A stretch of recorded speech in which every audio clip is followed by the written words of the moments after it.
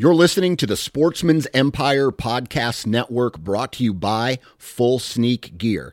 Check out their entire lineup at fullsneakgear.com. Also be sure to check out our entire stable of podcasts at sportsmansempire.com. This episode of the Sportsman's Empire is brought to you by Interstate Batteries. Since 1952, Interstate Batteries has been evoking compassion and a trustworthy spirit into the surrounding communities.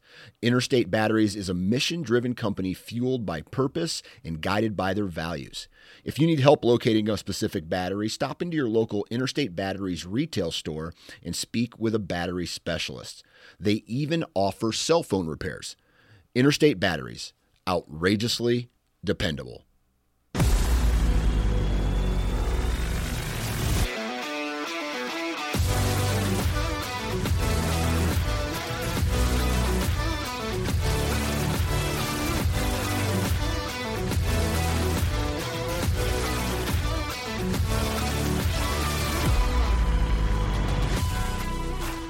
Welcome to the Missouri Woods and Water Podcast with your host, Andy, Nate, and Micah. What's up, boys? How's it going, fellas? I'm ready to go murder some dogs. Coyotes, to be specific. Tis the season. Tis the season. I'm getting antsy. It's the best season. I'd say before Christmas. That's my favorite season. We're recording this the Tuesday before we go down to Urick and go do our second annual Missouri Disabled Sportsman Coyote Hunt, which is now being threatened by weather, so hopefully that doesn't happen. See what happens with that. Yeah. But so by the time this comes out, we will have either had a really cool weekend or a really shitty weekend when it comes to that. But Either way, I'm going hunting Friday. Right. Yeah, Micah's like, if we don't get to go, you want to go out Friday night? I'm like, obviously. Yeah, why not? So, today's show, speaking of coyotes, the man himself, John Collins with Fox Pro, is on our show. No doubt. It's an awesome topic. We actually talk about deer hunting for like the first 15 minutes. Believe it or not, John's also a major deer hunter, just like Tori is, and a lot of folks that our coyote hunters are. So we talk about deer for a few minutes, and then we get into the topic, which is coyote hunting harder than it used to be? You know, that's the kind of the question that we are centering the show around, and we go through all kinds of cool stuff with John. We end up talking about calibers at the end of it. The 223 and the 22-250. Boy, nope.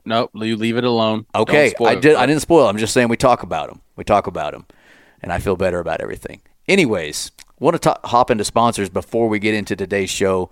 Let's start with our buddies over at Weber Outfitters, WeberOutfitters.com. Maybe by this week, Josh has turned his hat around straight since you told him to last week, Andy. That'd be great. Right. And we're good to go with that. Check them out over at Hawk Point. All kinds of awesome stuff. If you're bows are starting to come out. Yep. I just saw the Expedition coming out of the box the other day. If you're a waterfowl hunter, they've got a lot of awesome shotguns. Is it Benelli? Yeah, they're Benelli dealers. Yeah, Benelli.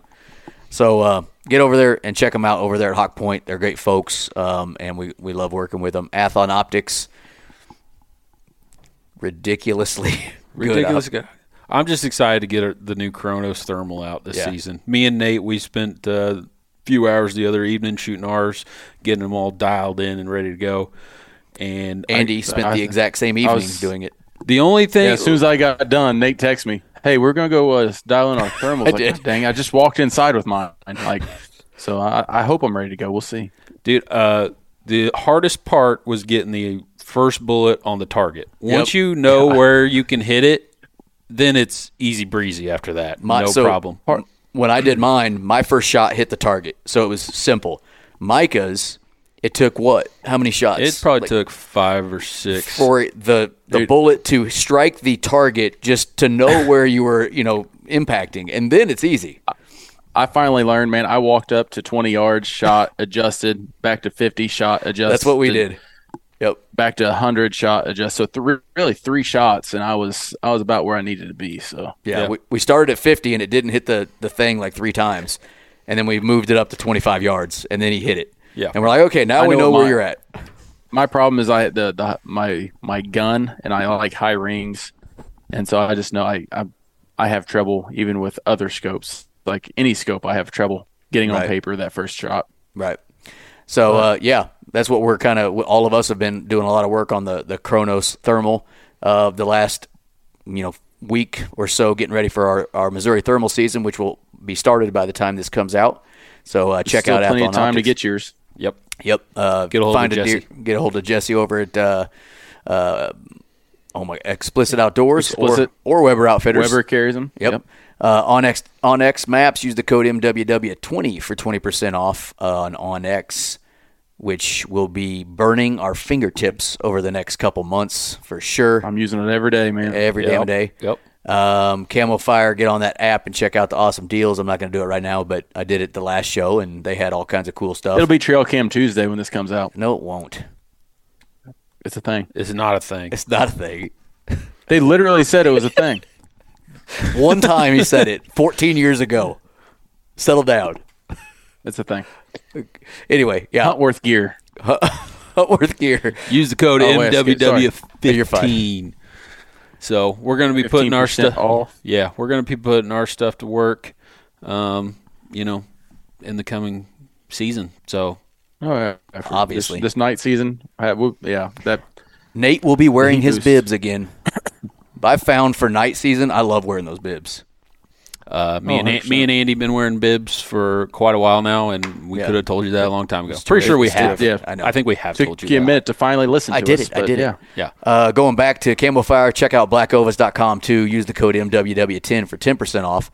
They're having a winter sale. I don't know when it's over, to be honest with you. They're having a sale on a sale. Sale on a sale. So you use, what was that code? They have stuff on sale, and then you use this code, and you get an extra, I think it's 10% off. I never have stuff pulled up in time. It's like 10 to 50% off or something like that. Yeah, so you can stack your savings.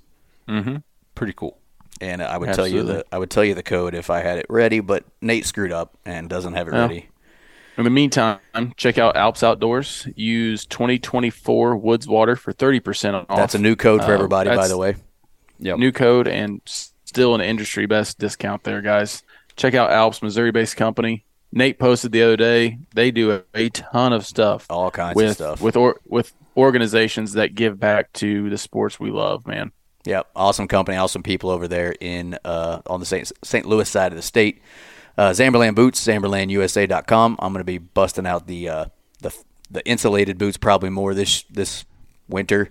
Actually, Russell was looking at their insulated boots the other day, and I want to tell everybody this because so I texted our contact over there at Zamberlan, and Russell wanted to know, well, what's the most insulated boots? Because their website actually doesn't tell you like the number, the level, the grains. Yeah. So I found out, and I'm going to tell you as soon as I find the text that I sent. Once again, you screw up. So the most insulated boot they've got is the ULL. I don't know. I'm just going off the text I read from her. Then the Polar Hunter, then the new Sawtooth, and then the Hunter Pro. So they're warmest boots, the ULL, and they're not the warmest insulated one, I guess, would be the Hunter Pro. Probably still very insulated. Yeah. But I have the Mastodons, which are no longer produced. And I don't know what it is, but my feet do okay. I mean, I always have cold feet, and they do a lot better in those than they do in regular boots. So check them out. ZamberlanUSA.com. Reveal cameras by Tacticam. I'm actually going to probably go pull all my cameras here very soon. Yeah, I've kind of left mine out for a while, and their batteries are starting to die out. So, Yeah, I need to. Mine's telling me I need to go shed hunting because I'm seeing some deer with some nubbins up there. Yeah, so. I've seen a handful. They're mostly smaller bucks, but I've definitely seen a few nubs out there. Yep. Yeah, so check out our friends over at Reveal Cameras by Tacticam. Awesome cameras there. Habitat Works. Dustin Williams, the man himself, up there in northern Missouri somewhere, just around St. Joe, cutting trees down and starting fires. You know what I think Dustin might be is a pyro. That's why he got into 100%. I think he's just a manly man. Yeah. He does manly things. Man. He cuts down trees. He's burning crap all the time. Yep. He's a you man. You can call him and find out. 816-752-7390. Yep. Mention us when you call, and you get a. Actually, I think he's offering free consultations right now. Yeah. So That is correct. That's a huge savings, by the way, just getting that. That is correct. That's our sponsors for today's show. That's all. It took me a second. I'm just so excited to talk to John. Yeah. That's what I am. So let's get into the show with John Collins with Fox Pro. Let's do it. This is the Missouri Woods and Water Podcast.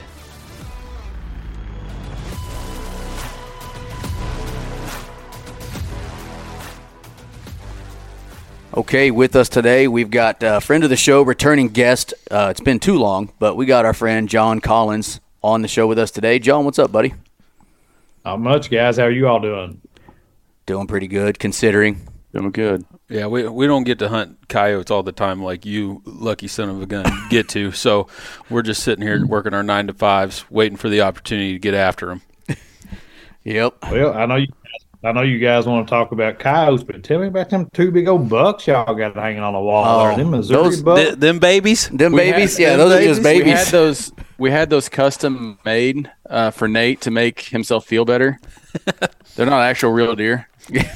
Yeah, well, they ain't from Missouri, are they? They are. They are from Missouri. They're both, how far you figure? 10 miles apart from each other? Probably. They're 10 miles the crow flies. Yeah. What are they? Say what? Either got to be on the eastern side close to Kentucky or the western side close to Kansas, one of the two. We're on the western side close to Kansas. Yep. We're not far from Kansas City, so we got some. We're not North Missouri, but we're also definitely not Southern Missouri. So yeah, they say like north of I-70, pretty much. That's like, the real target area for people whenever they talk about Missouri deer, and right. We're right on I-70, so we're right in the mix of it. Yeah. Gotcha. But neither of these were from this year. Andy and Micah both killed some good ones this year. My son killed a good one for him as his first buck. So we all had a good year. Yeah. What about you? I didn't really pay attention. Do you get after the deer much? Did you have a decent year? You knocked down a good one, didn't you? I thought so. Kill one here in Kentucky. I actually usually do quite a bit of deer hunting. Usually hunt 2 or 3 different states. I did hunt 2 different states this year. Hunted here at home and had a tag in Ohio as well. But I never drew my bow back in Ohio. Hunted quite a bit up there. But I killed. I can't remember. It was either Halloween week or first week in November. It was rut time. It's when I try to get after them. I'm not much on that early season stuff. I like for the deer start, the bucks be running a little bit. I like calling stuff in. So, I like trying to rattle and grunt. So that's what's going on. And plus the reason we hunt Ohio quite a bit, in Ohio, it's legal to use electronic calls for deer hunting in Ohio. So we actually take the Fox Pros up there and try to call deer. We got a lot of people don't know this, but we got a pretty decent sound library for deer. I mean, actually more than decent. You can call deer in quite frequently with them, and I caught a lot of deer in Ohio this past November, but just nothing I wanted to shoot. Passed up on some decent bucks, but I think last season, not this season we just got out of, but the season before, killed a buck here at home. Went up to Ohio, called a buck in up there, killed a nice. I'm sorry if it's beeping, guys. You're good. I'll get 100. Don't worry about it. Killed a nice buck in Ohio, like 140 some inch buck in Ohio, and then I went down to Texas, and Texas is the same way.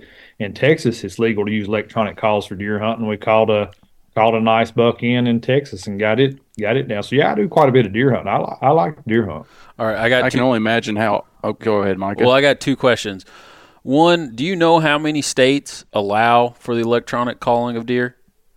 I don't know. It's a little less than 50%. It's a little less than half the country you're allowed to do it in. Actually, there's a lot of states that people don't realize. Like, we'll post something about it, and they'll be like, "Oh, you can't do that here where I live." Well, guess what? You're wrong. Right. Sure you can. Well, it's not from states that you can do it in. Yeah, it's not something talked about really. We should probably do that sometime. Just talk about the electric or calling in deer or whatnot. Well, and my other question was, doesn't ahead. Kentucky have the early season velvet hunt? Yeah.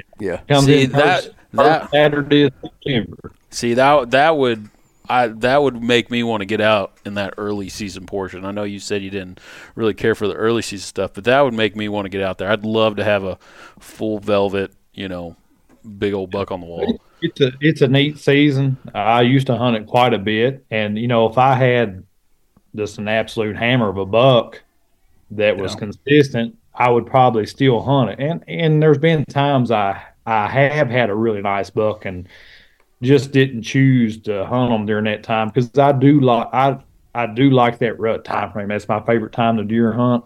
And I don't know. I mean, I'm not saying I wouldn't go this coming season and hunt the first Saturday of September and try to tag one. It just all has to do with what deer I have at the time. Exactly. Got to be a deer for me wanting to hunt that early season. But hey, there's a 180 wants to come through here. I'll put an arrow on September to see the wheel November, right? You know what? That's what I love about. We did a show. We actually did the first ever show where Tori came on a podcast and did not talk about coyotes. We talked about deer hunting. We were talking to Tori after he came on, the time before that. I don't remember how we got to deer, and he's like, man, I can't get enough of it. I'm in the woods every single day from, this time to this time. And we're like, seriously? He's like, nobody knows it because, I own a call company. I have coyotes where, I don't own the coyotes, but, they're doing that sort of stuff. And he goes, but I absolutely love deer hunting. So we had him on the show maybe a month or two later to tell a story of a deer hunt. And, it's the same thing. I mean, people probably don't associate John Collins with whitetails, but that's just because you're such a good coyote hunter too. And that's what, I'm similar with Tori in that aspect. I love deer hunting. There's several things like that when it comes up to just your general hunting type stuff that a lot of people don't know. Like how I actually got started in the hunting industry wasn't through coyotes. It was through turkey hunting. It was really? Through turkey hunting. A lot of people don't know that. They just assume it was coyotes, but I actually got my start through turkey hunting. And another thing a lot of people don't realize is I actually used to host a couple shows for Kentucky Department of Fish and Wildlife, the actual state agency. And it was not coyotes. It was turkey and deer. We did two shows. We did one. It was called Strutting in the Bluegrass, where we would go and film the first 7 days of Kentucky's turkey season. We would film hunts that morning, quit right before lunch, grab a bite to eat real quick, and get back here and get on the computers and start editing. And we would release that show that evening. First 7 days of the season, and it was tough, but it was a blast. Cool.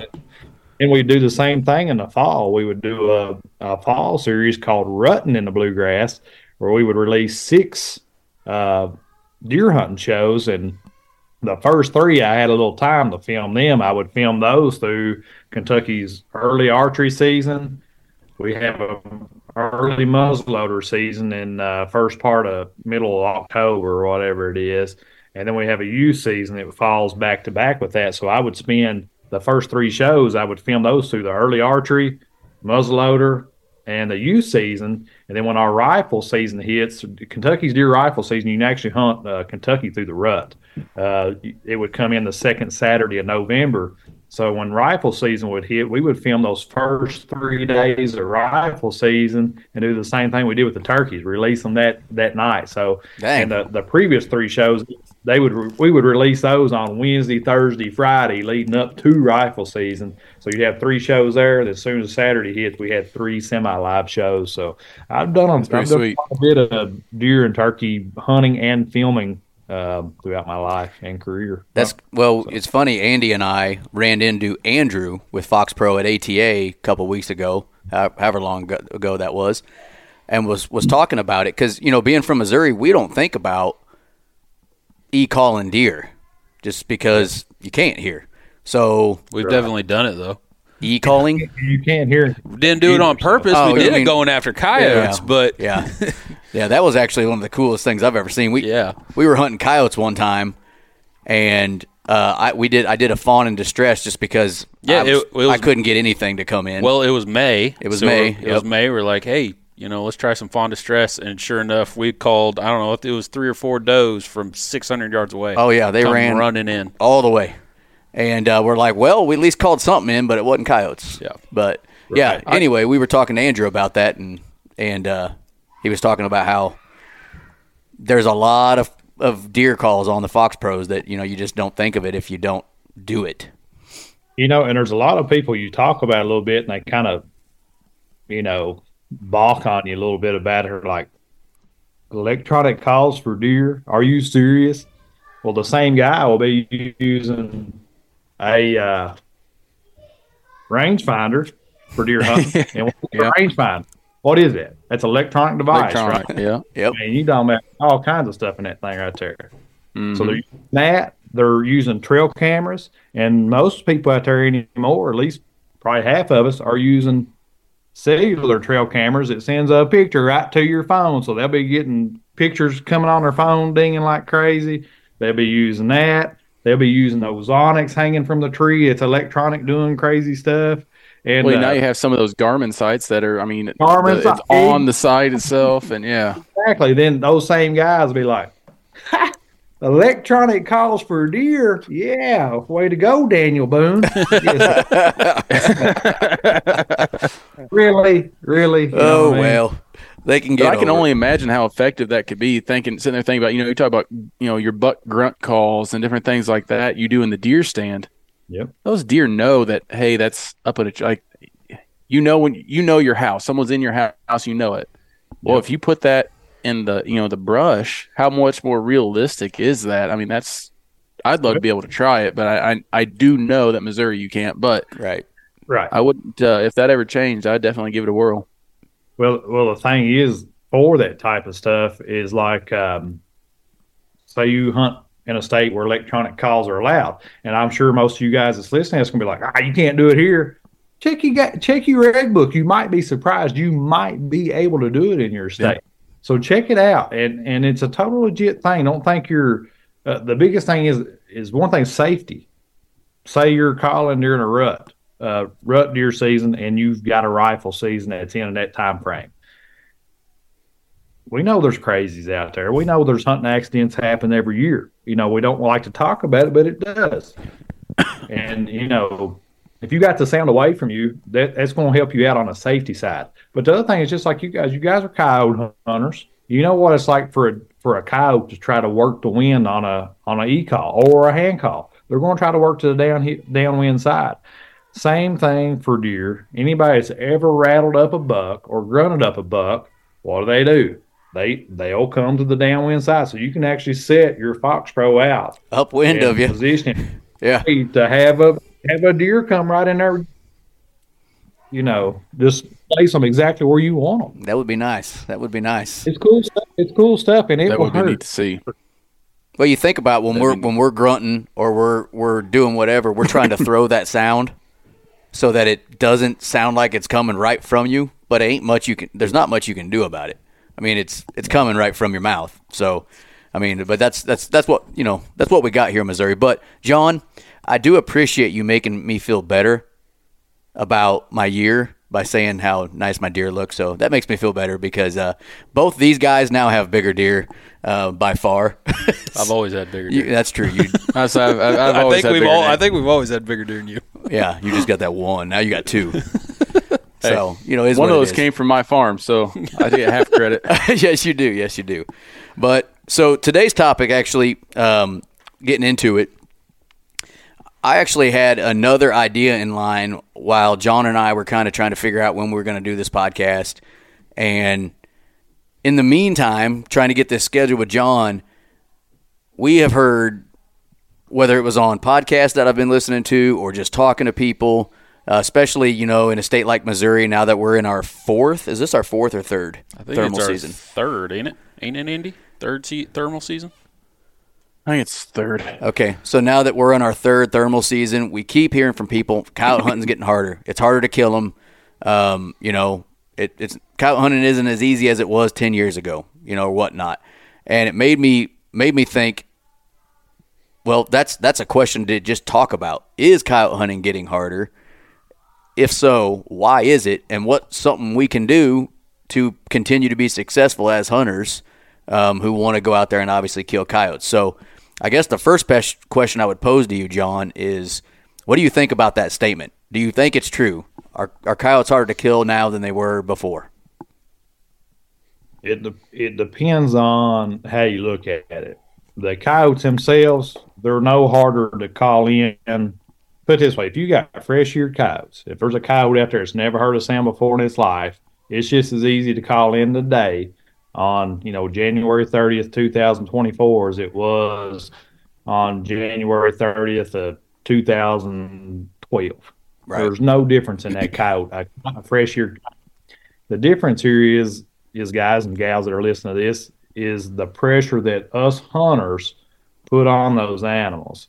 That's where it makes it harder to kill them. If you're talking about, you got a thermal night season now. When's the season run? Is it like a December 1st or January? What's February 1st to March 31st. Yeah. Yep. So February through March. So it's fixing to come in, right? Correct. Right? Yep. So all year through 2023, these coyotes have been here, and they've been hunted by somebody. People's been calling them during the daytime. And all the way through January into 2024, they've been calling during the daytime. Then all of a sudden, February 1st hits. Now they've been called during the day. Now they're getting called at night. So it's like 24/7 now that they're getting called to. Mm-hmm. And there's a thing. Too much pressure is a real thing. If you put too much pressure on a group of coyotes, it does make them difficult to hunt because these animals are smart. They've got probably the best instinct to survive out there in the wilderness in any animal that you'll ever face. Mm-hmm. And they learn every encounter that they have with other animals, with hunters. They learn from them every day. Anybody that's got dogs as pets knows how smart a canine can be. Well, you throw in, there's a blue heeler laying on a couch over here. It ain't got much survival instinct out there in the wilderness, but that thing's smart. I mean, it does all kinds of crazy stuff that it's learned from us and learned from just being alive. But you take something like that and then throw in the instinctual stuff that it's got to do to survive, like a coyote does every day. It's hard to tell people how they can pressure coyotes too much on pieces of property and really shut their hunting down, shut their calling down. And it's a hard thing for people to accept. And so I guess the short answer to this is no, coyotes really aren't harder to kill. The only coyotes that are harder to kill are the coyotes that us hunters have made harder to kill. Yeah. If that makes sense. And that's the theory I was kind of thinking about the other day, and what I kind of thought was, it's not that coyotes, like you just said, coyotes aren't harder to kill. But what is happening, which is a good thing, coyote hunting is becoming more popular than it was a decade ago, 2 decades ago. And so let's say you have a group of 10 coyotes on a square mile. I know that's not true, but we're going to go with 10 coyotes on a square mile. If you kill 3 coyotes of those 10 one year, that means 7 of the 10 you didn't kill got smarter because you called them throughout that year. So then you have a litter of, 5 more that come into that group in the square mile. Now we're up to 12 coyotes. Those 5 have never been called until they've been hunted. But, right. I've also heard, and coyotes share their knowledge with other coyotes. They communicate. So you call in a group of 4, and let's say of the group of 4, one of those is a new coyote, and the other 3 are coyotes that have been called before. So they come in. That first one's coming in like bat out of hell. He's ready to come in and do it. The other ones hang up, which causes him to pause and look back and go, why are y'all back there? What's going on here? So even the coyote that hasn't been called is learning things from the ones that have been called. So in essence, at least my theory is, in essence, even the fresh ones are a little bit harder to kill because unless you get them all, they get smarter as a group. And that's my theory at least. John, do you agree with that, or is Nate making shit up? I said theory. It's a theory. No, I totally agree. I mean, it's evolution. I mean, they can evolve, and certain groups of coyotes can evolve to I don't even know how to put this. You hear people talk about certain sounds do not work anymore. They'll say, let's say pup distress number 3. I've heard that come up by certain people say pup distress number 3 just doesn't work in my area anymore. It used to, all I had to do if I want to go kill a coyote is go sit down somewhere and hit pup 3, and within a few minutes there was going to be a coyote show up. That don't happen no more.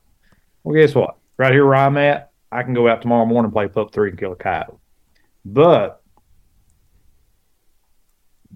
some of the people I've heard say stuff like that, I believe them because I know what kind of hunters they are and what kind of coyote callers they are. I know how successful they can be and have been in the past. So when they tell me that coyotes in their area have stopped responding to a certain type of sound, that makes me think, why is that?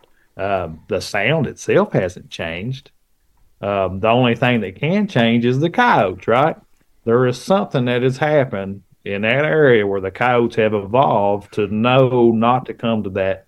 And I'm just pulling a sound out. I'm just picking a sound. Right. I've heard that about several different sounds.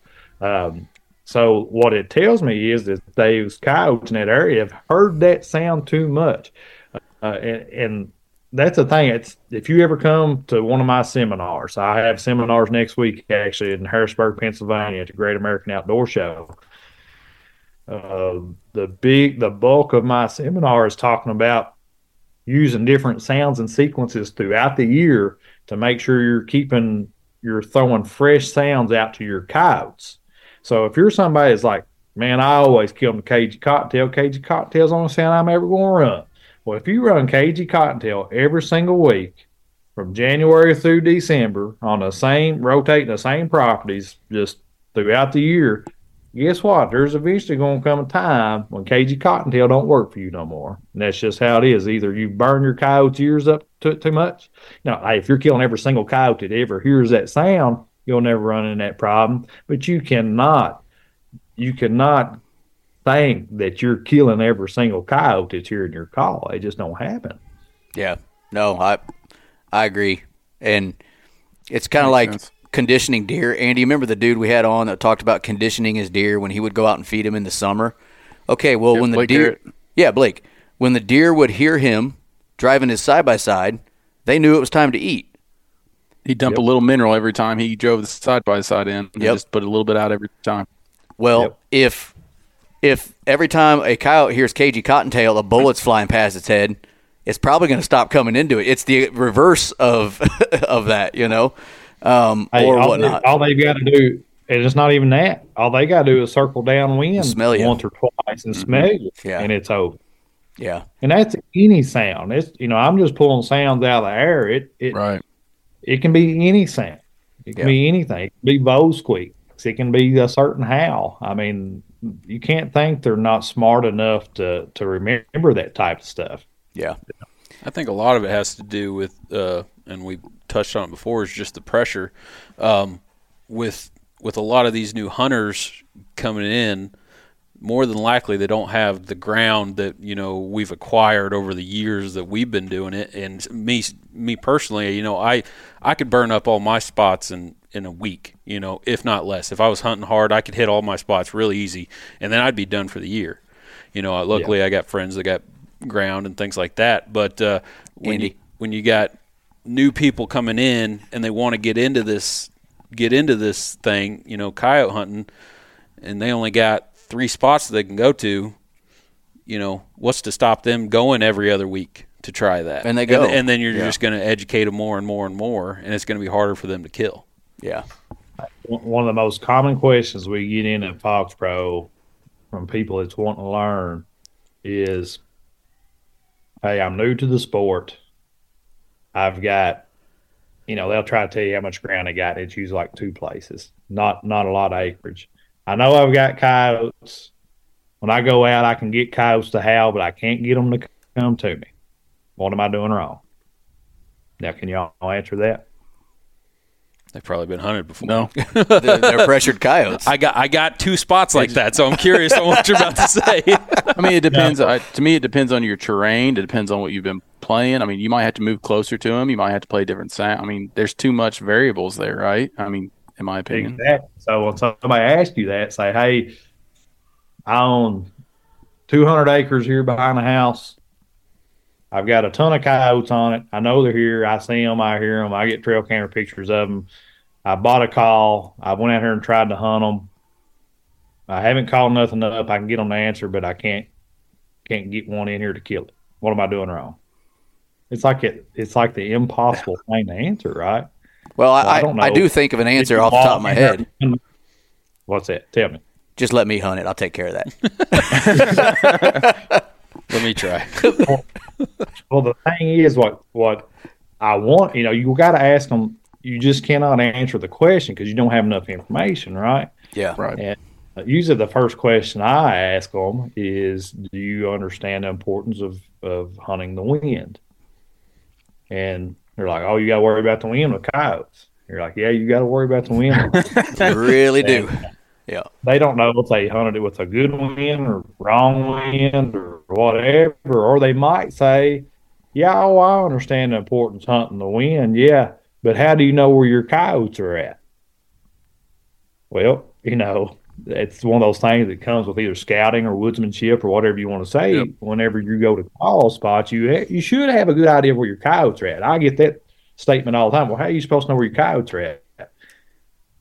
Man, you can, if you don't have at least an idea. Now, listen, I call places all the time where I think the coyotes are going to be here. And they're all of a sudden, go up right here. It happens. It happens. Absolutely. You still got to have a good idea. I'd say over 90% of the call-ins that I have, even spots that I've never been to in my life, I can pretty much tell you where the coyotes won't show up. Yeah. With how the wind direction is, how the terrain is out there, where I'm going to hunt, and all that type of stuff. And I think that's one thing that it's one of those things that people, they think there's got a remote here, so I'm gonna grab it.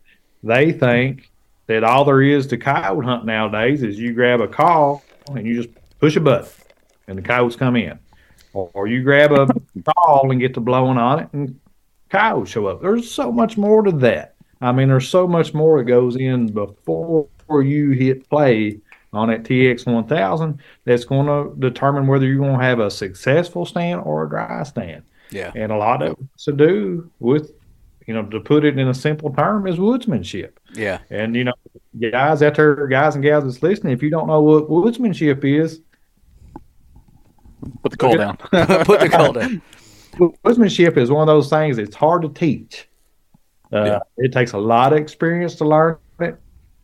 And that's one of the most important things to be a successful coyote caller, in my opinion, is woodsmanship. And I think probably the number one common mistake for especially new coyote hunters is not respecting the wind when it comes to a coyote and not hunting it properly. Yeah. And I would say hard to hunt coyotes. Yep. I would say my biggest mistake I make a lot is I take the wind completely away from them where I think they are, and I'm hunting. Yeah, it's a good win for me, but it's extremely bad win for them. Yeah. And they know it's a bad win for them. I'm not going to call them from upwind.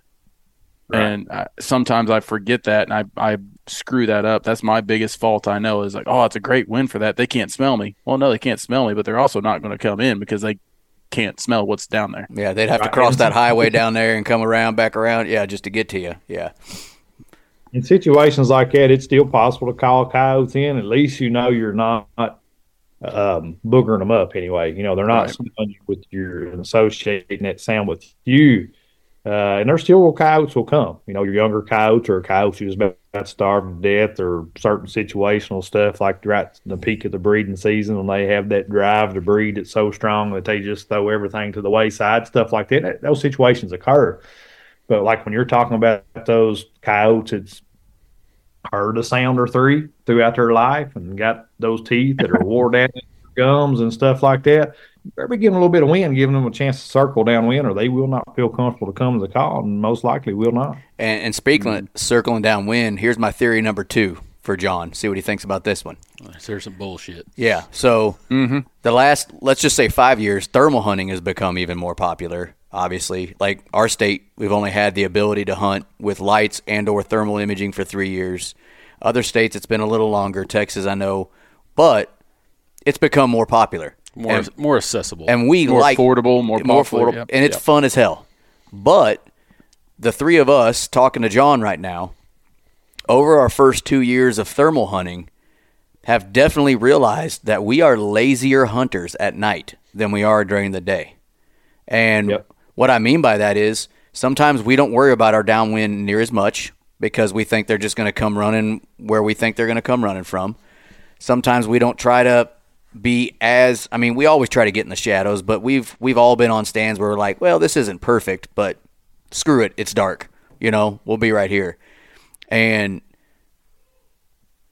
that's just adding to the education. Like you don't think you called dogs in when in reality you actually did, and they circled downwind of you and took off, and you never knew they were there. And then you go back there a month later during the day and wonder why you can't see dogs. Well, that's because you were a little lazy at nighttime, and I think we've all been there with the nighttime stuff. So, I think it's just a learning curve for a different type of coyote hunting. You think it's the easiest, which I think we'd all agree probably easier to call a coyote in at night than it is during the day. But it's getting harder, and that's because we're educating them at night just as much as we're educating them during the day now too. That's my second theory. Well, just to add to that, when it comes to, say, night hunting, the reason it's easier than it is daytime hunting. When a daytime hunter is calling for coyotes, he needs to be concentrating on coyotes that are bedded up for the day. Okay. You can't actually go hunt them in these feeding type areas because they're not up feeding. I mean, some of them you'll catch them up on their feet early morning and late evening, or whatever situation arises. But generally, you need to be calling the coyotes that are laid up somewhere. Okay. And you got to be able to understand or figure out where those areas are at, or be lucky enough to get on those areas. And you need to be fairly close to them to get them to call them up. You got to actually get them up out of their bed, get them interested enough where they come running in, right? Right. Well, nighttime hunter, you're hunting when a coyote's active. When a coyote's up on his feet, being a coyote, he's up. Now you can hunt those feeding areas. You can hunt those big wide open fields and stuff like that because a coyote is up on his feet, being a coyote, looking for food, looking for companionship. They're up like how we are in the daytime. That's when they are active. So that's what makes it easier, is because these coyotes, that's their time is at night. Mm-hmm. But it doesn't matter if it's daytime or nighttime, midday, early morning, late. It don't matter when it is in that 24-hour circle. If a coyote smells you, you've taught him something, and you've made it harder on yourself and for anybody else that might hunt that property. Now, for me personally, I don't do much night hunting. If I do go out at night, it's usually I'm filming some of the guys from the office. I'm not. That's their thing. I'm not saying I won't do more night hunting in the future if I need to or whatever. It's just not for me. But no matter if I'm day hunting or night hunting, I'm always hunting the wind every single stand. And I've got a good idea where my coyotes are, whether it's day or night. I got in my back of my mind, hey, if it's nighttime, hey, these coyotes should be in this area over here feeding, okay? Or up on their feet looking for food, or up on their feet moving through this travel corridor to come from point A to point B.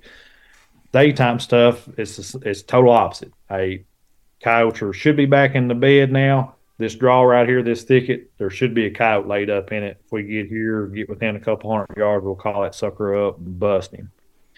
Another thing is, even if I'm making bobcat stands, Missouri's a great state for bobcats. You got a lot of bobcats. Corey Groff is killing them all, but other than that, Yeah. Kentucky's a decent state. Not near as good as Missouri, but Kentucky's a decent state for bobcats. My area is pretty good. My area is one of the better areas in Kentucky for bobcats. Even when I go after bobcats, I'm hunting the wind. I'm not going to make a bobcat stand unless I got the wind in my favor, okay? For two reasons. One, people don't think this a lot of times, but yes, a bobcat can smell you. And yes, they can booger out on you and not come to the call because they have smelt you. If anybody ever tells you that a bobcat will not use its nose, they're wrong. I've seen it multiple times. I've filmed it. I can show you situations where they circle to the downwind. I can show you situations where they've got nervous and left because they caught human scent. I can show you all that. I mean, I've got proof of it. So, Well, I mean, I can't believe people would think otherwise. I mean, oh, you see it all the time. I saw it this morning. I seen somebody asking for tips. I was tagged in it. They mentioned the Fox Pro podcast because we did a bobcat. We've done a couple bobcat podcasts, just focusing on that type of stuff. So I started reading out through the comments. Heck, like 2 or 3 down, a guy said, "Don't worry about the wind. They don't use their nose." I didn't comment nothing on it. I ain't gonna be that type of guy. But the guy was wrong. I mean, I've seen it a number of times. it's not the main sense that they use. They use their eyes more than anything. But if you stick their nose full of your scent, they're not going to ignore it. I mean, it'd be like us using. I mean, we probably use our eyes more than anything as humans. But if we smell a dead body, we're not going to walk into that room. Yeah. Well, it's one of those things, and I'm not going to tell them they're 100% wrong, because I have called bobcats that have come from a direction I didn't expect them to, and guess what? It'd be downwind. It'd be the wind blowing right up their nostrils, and they still walk in there because they just don't care. You will run into some of those bobcats. But the other thing is, the reason I always hunt the wind, even when making a bobcat stand, is because all these places I make bobcat stands, it's good habitat for a cat, and it's liable to have a cat laid up in there, but it's also liable to have a coyote. And if there's a coyote laying there, I definitely do not want him smelling me, because I want to call that coyote as well. Right. Yeah. Yeah. So no matter what kind of hunt I'm doing, whether night, day, bobcats after fox, I'm always hunting the wind 100% of the time. I will not hunt a stand, no matter the situation. If my wind is blowing from me to where I think a coyote or a bobcat or a fox is, or if it's blowing to a spot where I think one of those animals can get to and cut my wind without me being able to put a bullet in them. Yeah. And, I mean, back to the night hunting thing, that's where I think we're all going to be a little different this year. We're going to treat our night hunting more like we do our day hunting. We're going to stop, like, in the daytime, we don't, like, for instance, Andy, when you and I and Austin were together a couple weeks ago, I was covering our downwind on that triple that came in. You guys killed 2 of them because I was facing downwind. That was actually one weird... You're on your phone. But... That was one weird situation where the coyotes came from straight upwind. So, sometimes weird stuff happens. But in the daytime, we would never set up to where we can't cover our downwind. But at nighttime, in the first couple of years, we've kind of, this is fine. I remember last year where we had that one where they circled all the way around and got behind us. And we watched them do it. Took an 800-yard circle all the way around. They could have ran 100 yards straight to us, and they got up and ran 800, 900 yards all the way around this block of timber just to get behind us. And we were scrambling to get ready to kill them, and guess what didn't happen? We didn't kill them, and then they got educated. So, well, why did they circle like that? They've probably been. I mean, we know they've been called before. It's a farm we've all hunted, so they've probably been educated at some point. At least one of them, And if the old coyote gets up and starts to circle, the other 2 coyotes that are younger and down on the pecking order are going to go with them. They're going to follow it. Yep. Yeah. So that's kind of why my first theory was what it was. Now this year we're going to be a lot different. We're going to try to cover our downwinds, make different moves, but you got all kinds of folks that are doing night hunting now in every state, I would assume. I don't know what states can't do it and whatever, but that's just adding to that can't, like Tennessee, they can't hunt at night at any time. And then you got other states like Georgia, you can do it all year round, Texas. So, it just depends. But and then the other thing is you got neighbors. I mean, Andy, us, we won't go hunt one of our spots if it's not a good day for it. If the wind is wrong, if it doesn't seem like it's, conducive to call a coyote, we won't go hunt it. But that doesn't mean the 2 farms on each side, people aren't calling it every 3 days. And you're wondering, why the hell can I not get coyotes in? Well, it might not have anything to do with you. It might have to do with the surrounding, farms and folks that are hunting. That's the truth. I mean, you can't, with how popular the sport has become, you can't just think that you're the only person that might be calling particular piece of property. I mean, it takes those special scenarios where you get granted sole permission and nobody else is hunting. And that's not saying even if you do have sole permission, that don't mean ain't somebody sneaking in. You know, and for being that, but it happens. It happens. So I mean, you can't just go also. I'm not one to hunt this. You know, I know what's being killed and I know what's being called to. Well, maybe. Yep. You think? Okay, so we've kind of answered the question: is killing coyotes harder? Well, it depends, but sort of. You know, I mean, if we were talking, if the three of us lived in Southwest Kansas, where we're the only 4 coyote hunters in the entire area, maybe it would be different. Maybe it isn't harder to kill coyotes there. But where you're at and where we're at least, we know it is. So the answer is basically kind of yes, right? It is. It might be harder to kill coyotes. So what can someone do? What can someone do to continue to be effective? What are some steps that you might think would be good for them to take? Well, number one is do things right. I mean, just like you just mentioned, said, you know, you all get lazy sometimes at night and you don't pay as much attention to the wind. Well, guess what? That's the number one thing you can do to help yourself out is always hunt the wind. I mean, like I said earlier, that's the number one mistake I think hunters make, especially new hunters. So that's number one right there. And I think it pretty much just sums it all up. Just try to do everything right. Use your woodsmanship. We brought that term up as well. You know, do everything right and make your stands count.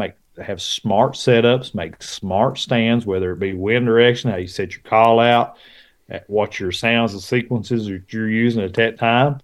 Make sure you're doing it exactly right every single time. And when I say exactly right, you know, that's a broad term when it comes to coyote hunting because there's many right ways to call in a coyote, right? There's also many wrong ways to mess a coyote stand up. So just try to, at the best of your knowledge, try to make good, smart setups, make good stands, and try to make them count. The more you can do that, the more successful you'll be, and the less heartache you'll have in the future. You know, and you got to kind of work. If you know other hunters in your area, hey, there's nothing says you can't kind of work together. Hey, let somebody know. Hey, you know, I know we share this piece of property down here on this McGuffey place. Just want to let you know we was in there the other night, killed 3 coyotes, and called a 4th one in, but the thing got downwind on us, got out of there. And let them know what sound you use. I mean, you know what I mean? There's nothing says you can't work together and be and you know, make all of you more successful. Yeah. Is there a situation, like let's just say you have permission to this spot, you know there's coyotes there, they've been boogered at some point, and you can just not call them in. Is there a point where you just decide, I'm just going to back out of there for a while and give them X amount of time? Or are you still kind of keep it on a rotation like every 6 months or every once a year or whatever? How do you go about that? If I get into those situations where I either know I messed up on coyotes, say if it's a spot that one of the spots is I mess up on coyotes all the time, guys. So I ain't gonna try to act like I don't. I make coyotes call shot every single year. Just happens. Everybody's gonna do it. Probably my dad's property. My dad's a beef cattle farmer here in the county that I live in, and he owns property. He leases a lot of property, and on the property that he owns, I've probably made more coyote stands throughout my life on that property than I have anywhere. And I've probably killed more coyotes there than I have anywhere. Well, this year I messed up on a coyote. We had the crew come down from Pennsylvania, from Lewistown, from the office, and we tried to film a fur taker show here. And we did film a fur taker show here, but I also had a group of coyotes down at my dad's that I was saving for that show. And guess what? Messed up on them. Actually called them how they need to be called there, but they ended up circling downwind on us. What happened is I could have shot them and killed them. But the problem was on this particular farm, there's a hay barn sitting like right here. And there's a feeding pad for beef cattle right here. Well, there's only like 40 some head was on that feeding pad. The coyote, we got a left-right crosswind. Here comes the coyote. Guess where he ends up?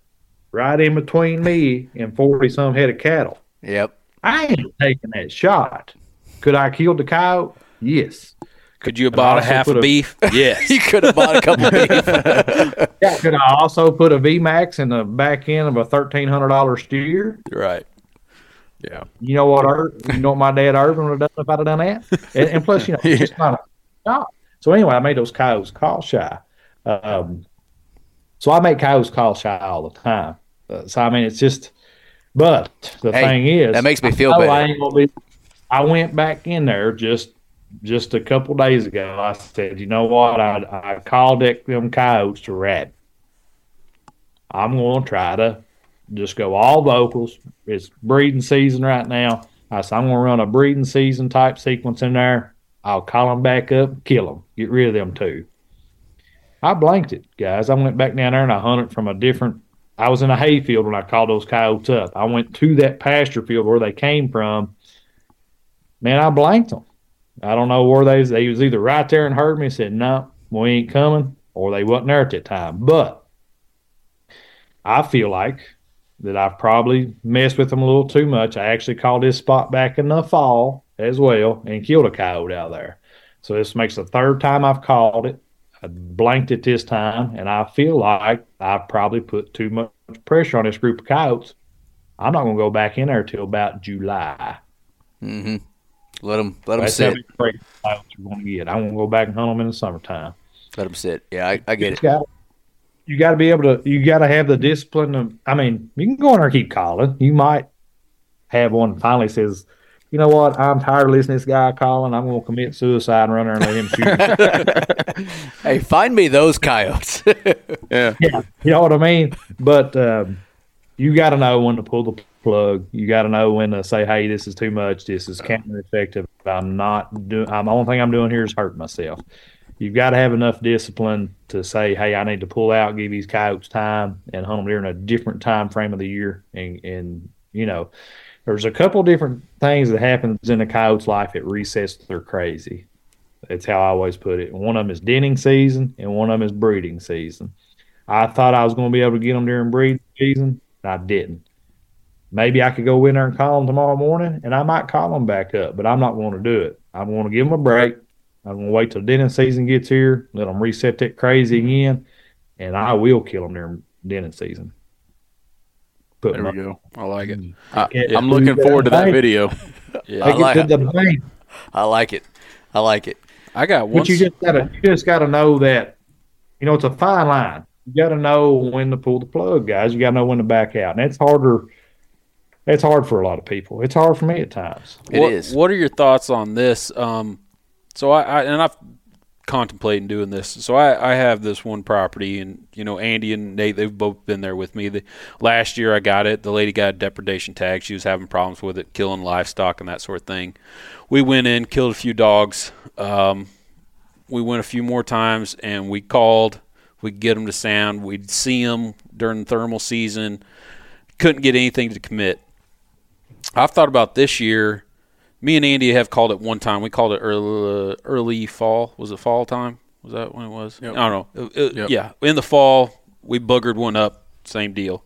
I've thought about just going in there during this thermal season and just not calling at all, which I'm sure as a Fox Pro person, you're probably real happy about me saying that.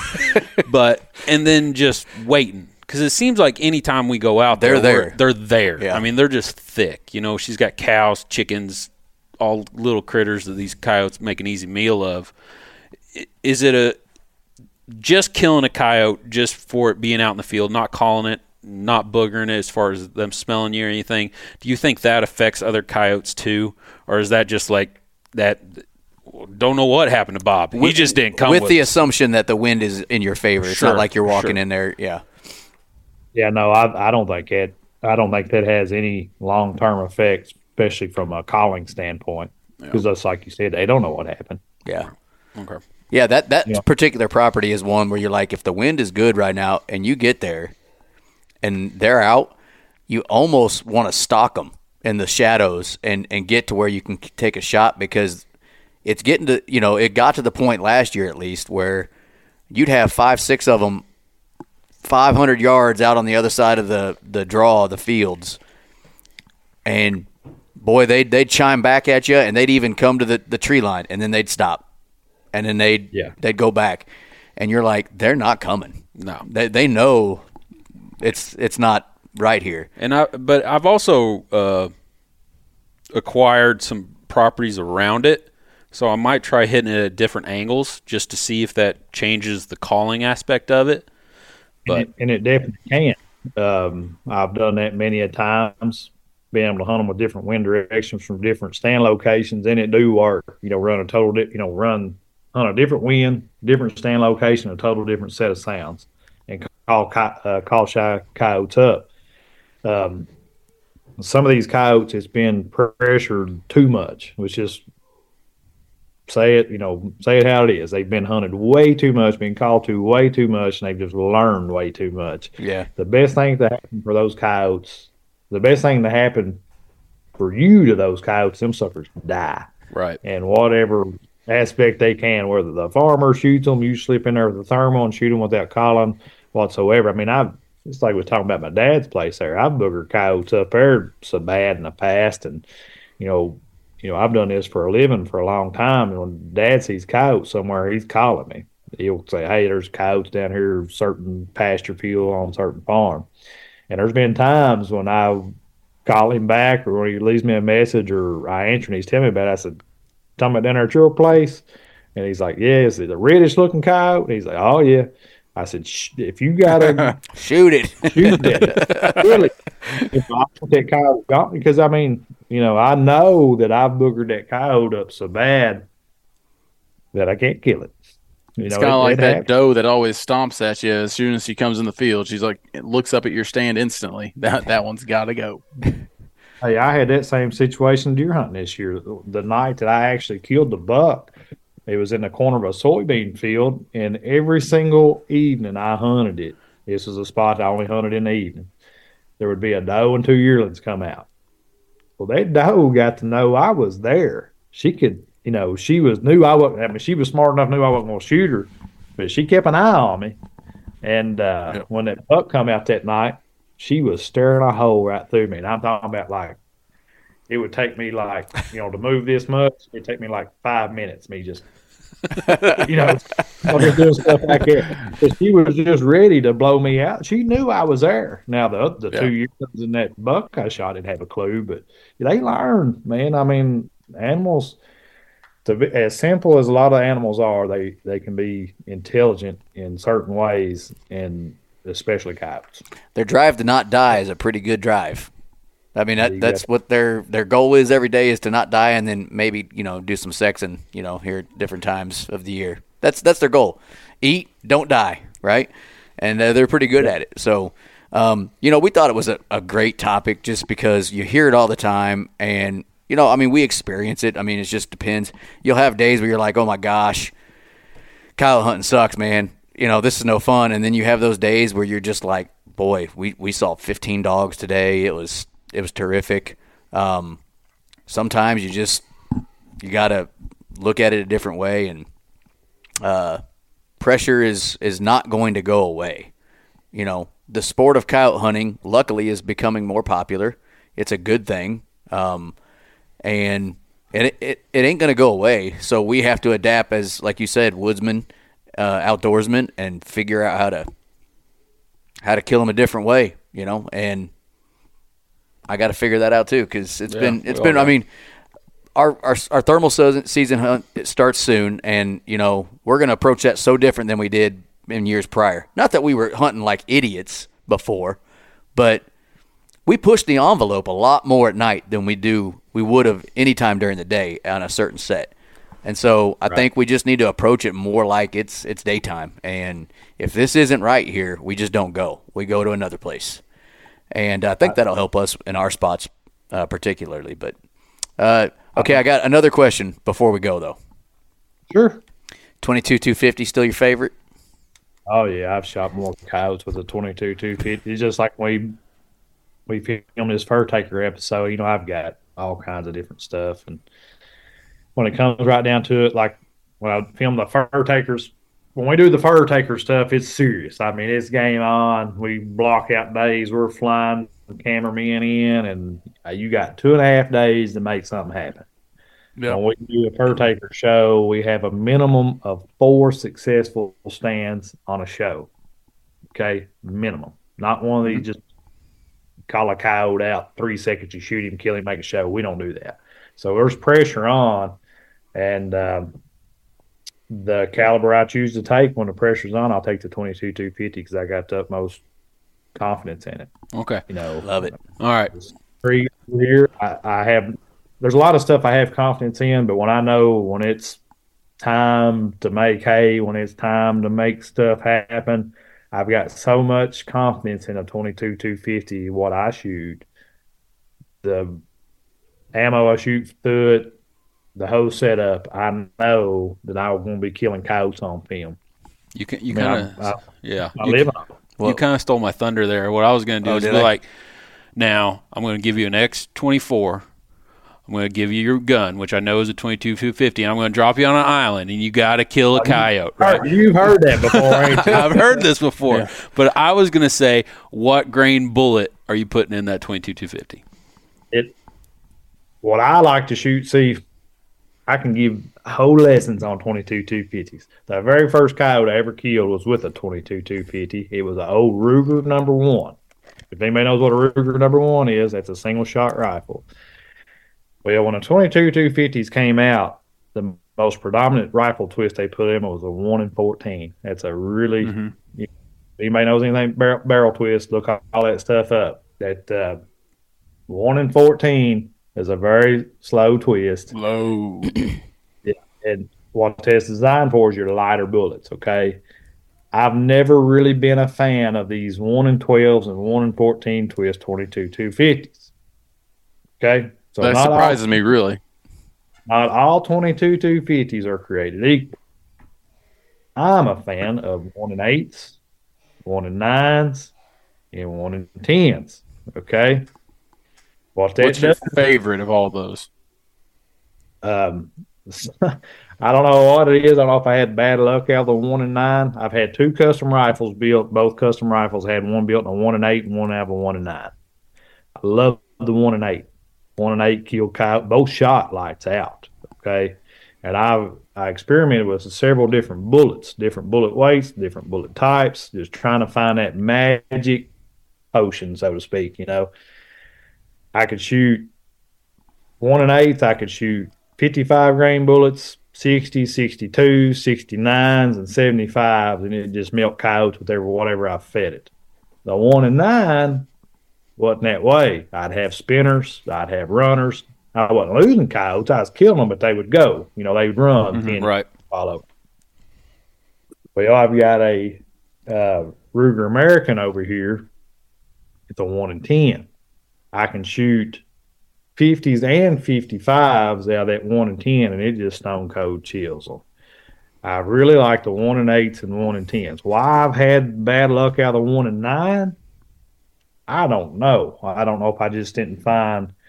See, if you study up on this stuff, you'll see that, you know, that different RPMs for every one of them with bullets you shoot. Get into all the BC talk and all that stuff. We ain't gonna get into that. We ain't got enough time on this podcast. I just thought of our next show with John, though. Yeah, man, we can talk about it. We could really fill it up. But, you know, I like those faster twist 22 250s. I still like a 1 in 9 more than I do a 1 in 12 and 1 in 14. 1 8s, 1 9s, 1 10s. Your 1 in 12 and 1 in 14, more traditional 22 250s, I ain't got much use for them. They're more of a, you got to be shooting those 45, 50. You can shoot up to a 55 grain bullet, but that 55 grain bullet out of a 1 in 14, although it'll still shoot good and can shoot good just as good as out of the 1 in 10 or 1 in 8, when it impacts, when it hits a coyote, it reacts different, okay? Because you got different RPMs going. And it makes a difference on game performance. It's Makes sense. I like to use, and it just, you know, it's the difference of a bullet blowing up on hide and not getting into the vitals, or it could mean going through and getting all the way through battles and then blowing up. Yeah.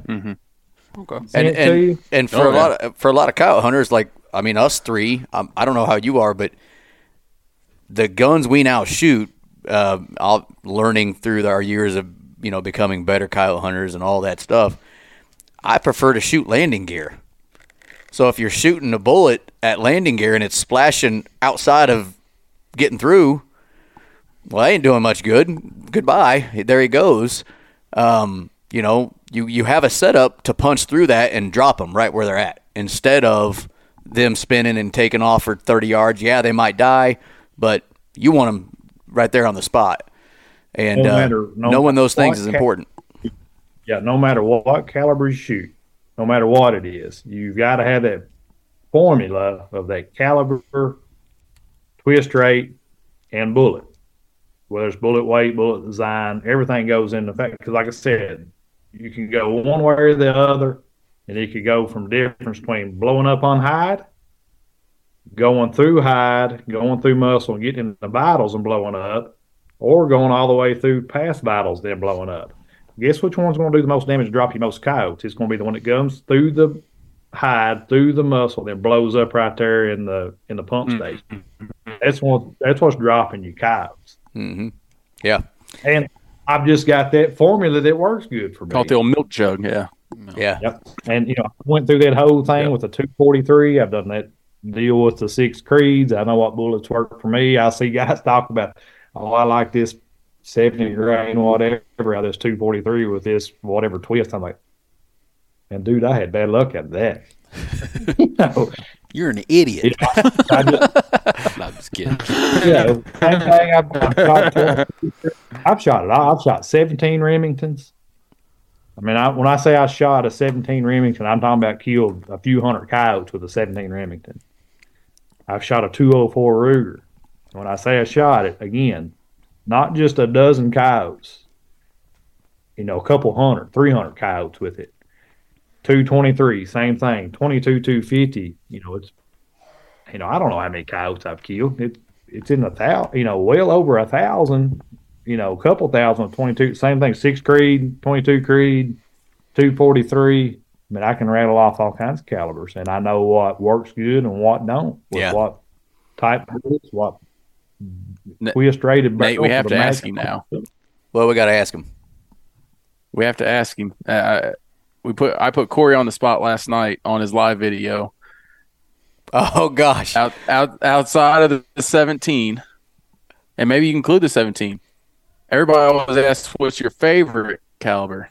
What's your least favorite caliber? Outside, no 20. We're not talking 22 long rifle. We're talking about an actual, high caliber rifle. Yeah. Probably if you're excluding rimfires, and you guys listen to the Fox podcast, y'all know I went on rants about rimfires. Yep.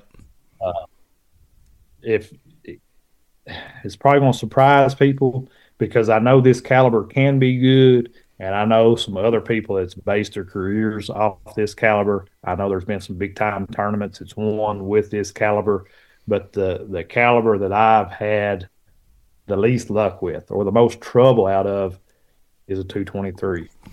I've actually had more. I have been. What's that? Vindicated. Vindication. Next day. I'll never down anybody. I'll never down anybody for using a 223. No, I've killed a lot of coyotes 223, but me personally, I've had more coyotes get away with me from me with a 223 more than with a 17 Remington. Yeah, which is minimal. And more than with the 204 Ruger. And the 223 should be better than both of those calibers, and I know that they can be. But just me personally, that's the caliber I've had the most trouble out of. But, there's some big-name coyote hunters out there that do this stuff for a living or semi-living that if you ask them, they're taking a 223. All their guns are 223, and they have tremendous luck out of them. So I'm not going to tell you it's a horrible caliber. No. Never tell you that. It's just me personally. I have no use for one. I don't care if I ever own another one. Yeah, no. I think we all agree with you. I think it's harder to find that chemistry that you're talking about, that bullet to with the 223, what you were just talking about, because you have a lot more runners, spinners with a 223. But there's some people, like you were talking about, they have a 53 grain VMAX they shoot, and it drops them like that. Yeah. They have a 60, it might take off running. I mean, it's just, so it's. I think it's my personal whatever. It's harder to find that match for that 223. Corey hurt my feelings and said the 204, but yeah, I'll let it slide. Well, the reason Andy asked you that is we had a show, our end of the year show. Someone asked the question, "What's your least favorite coyote round?" And so I answered the 223, and I said though it's not because I think the 223 is a bad coyote round, but the reason I said it was I've got a 22 250, a 6 Creed, a 6 Arc, and a 223 sitting in my closet right now. If John Collins called me and said, "Hey, I need you to come out here with me. We got to kill some coyotes. We got to get them down." I'm going to walk into that closet, and that 223 is the last one I would grab out of that closet, out of those 4. That's why I answered it. I don't believe it's a bad round for coyotes. I just don't believe it's top 5 or top 10. I don't know. Yeah. But, I don't believe it's the best anymore. That's why I said it. Well, it's just like, y'all referred to asking me about the caliber stuff, and you was asking if I dropped you off on an island and you got to take your X24 and all that. That's how that come about, was some of these crazy things some people say about calibers, and you're like, if your life depended on you killing a coyote, I mean, like, seriously, like somebody, one of these crazy situations where you get kidnapped and, holding your family ransom. Well, it'd be a 50 BMG then. Well, I mean, I'm serious. It's like, hey, right. If you're going to kill, you've got to kill you get one bullet. You've got to kill a called-in coyote. What caliber are you going to trust your life with? And if you say one of these minimal deals where that there's a chance that animal could get away from you, you're going to be slapped. I mean, why? And not to be too rough on you, but a 204 is one of those the coyotes can, dude. You can be that much too far one direction, right. And it could be a difference in out or running off. I know. But with a different right caliber, you can be that much off in either direction, and it's still stone cold dead right there where you shot it at. Yeah. In Andy's defense, he no longer really uses the 204. I've shot 2 different 204s. I've had 2 of them, and I've shot all kinds of different factory ammo, and I even reloaded for both of them. So I know about the 204. Yeah, and in your defense, Andy, you don't really use that thing anymore. I believe it. I don't remember the last time I've seen you hunting with it, but it wouldn't be my first out of the closet, but I do like it. Hey, I can tell you something. It's a 50 BMG too. Do y'all know who Gage Bohannon is? Yep. Gage Bohannon, one of the best coyote hunters in Kentucky. Well, if you don't know who he is, guys, there are people listening on here. Look, Gage Bohannon on Facebook and Instagram. Great guy, excellent coyote hunter, big time deer hunter too. I think the year before last he killed like a 193-inch whitetail with his bow or something like that. Oh wow! Anyway, he's actually killed a coyote with 50 BMG. Did they find it? Like it was just, where's the proof? Yeah. This is going to go right back to that right bullet, right caliber, right twist stuff. He got a BMG through. He's a diesel mechanic, and he's a great, talented mechanic. He's really well known in this area for his transmission rebuilds and all that type of stuff. Well, anyway, he worked on this guy's truck. And this might not be totally right, but I think this is the gist of it. The guy brought a truck in, had a bunch of work done, ended up coming a little short on money, but he said, "Hey, if you'll take some stuff." Trade, I can trade you stuff. Well, one of the things he was able to trade was a 50 BMG. Okay, and of course, the Gage being a gun, give me it. I'll take it. Well, Gage has actually killed several things with it. He's like, man, this thing's fun to shoot. He's killed a deer with it. He's even got the deer mounted, a pretty nice buck, and he's killed coyote with it. He just said, hey, I'm going to take this out, see if I can't kill some stuff. The coyote he shot, he absolutely drilled it. thing ran like 50 or 60, 70 yards. Seriously? Oh, wow. What happened is he shot it with that 50 BMG, and the bullet was so heavy and heavy, Zipped right through him. Yep. Pinholed right through that coyote, and thing ran. It didn't dump no energy in it. Yep. That's crazy. My assumption was that thing just turned into red mist. Just because it's the biggest cow.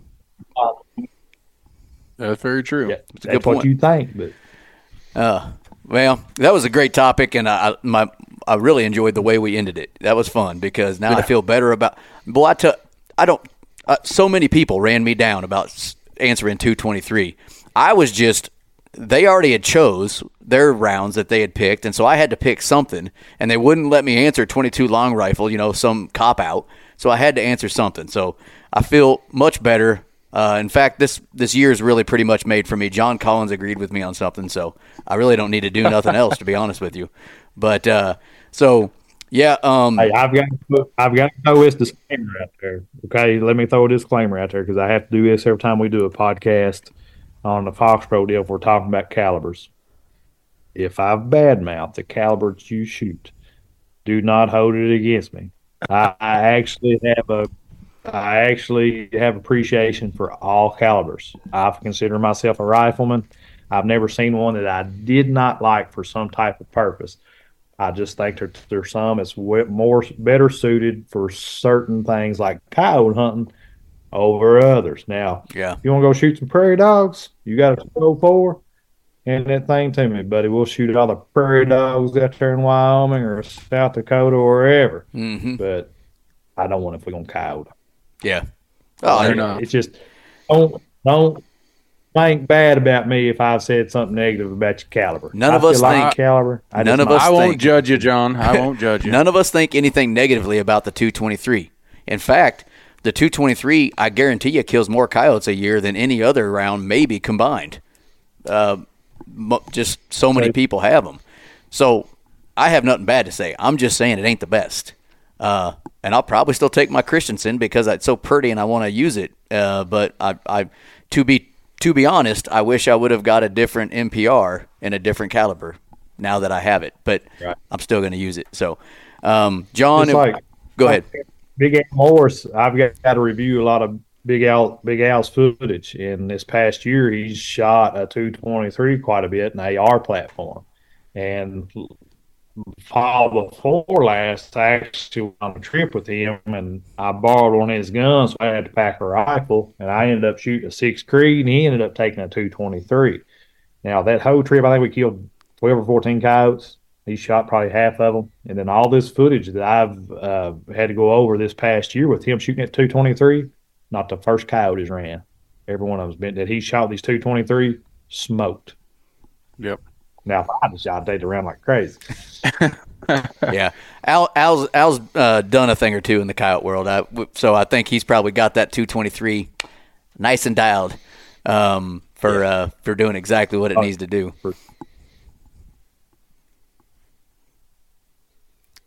Oh, John. Oh, there he is. There he is. We made it through the whole podcast, and you finally lagged out for 2 seconds. Oh, well, we did pretty good. We did do pretty good. We did do pretty good. I could see, John. You all did. You all lagged that on us, I think. Yeah. That might have been the case. Maybe. Lagging it out. Yeah. Well, this is a good spot to kind of. Hey, that's a win for me. That's a first. Yeah, I'm not the problem. Yeah, it's always Nate anyway. It's always my fault. But John, we appreciate you coming on the show. That's right. It was a great topic. Something a little different than hey, what are you using right now? What's your favorite calls? That's always fun. But I wanted to do something a little different with you tonight. So we appreciate you coming on, and everybody make sure they check out John's podcast. By the way, John, why don't you tell everybody about the podcast that you got going over there at Fox Pro? It's the Fox Pro podcast. It's Fox Pro's podcast. You can find it on all major podcast platforms. Go check it out. It's quickly became one of the top podcasts in the wilderness division. It's easy to find. The Fox Pro. I said, you guys, what top 3, top 5? Yeah, it's usually hanging right there around the top top 10. I don't know what it is this week. I haven't checked it, but we have Pretty topped awesome. out in the top 3 just below Steve Ranella. So if that tells you anything, that's pretty Doing good. something right, man. Doing something right. Yep. Awesome. Well, John Collins, thanks for coming on the show tonight, man. We appreciate you. Yep. Thanks for having me.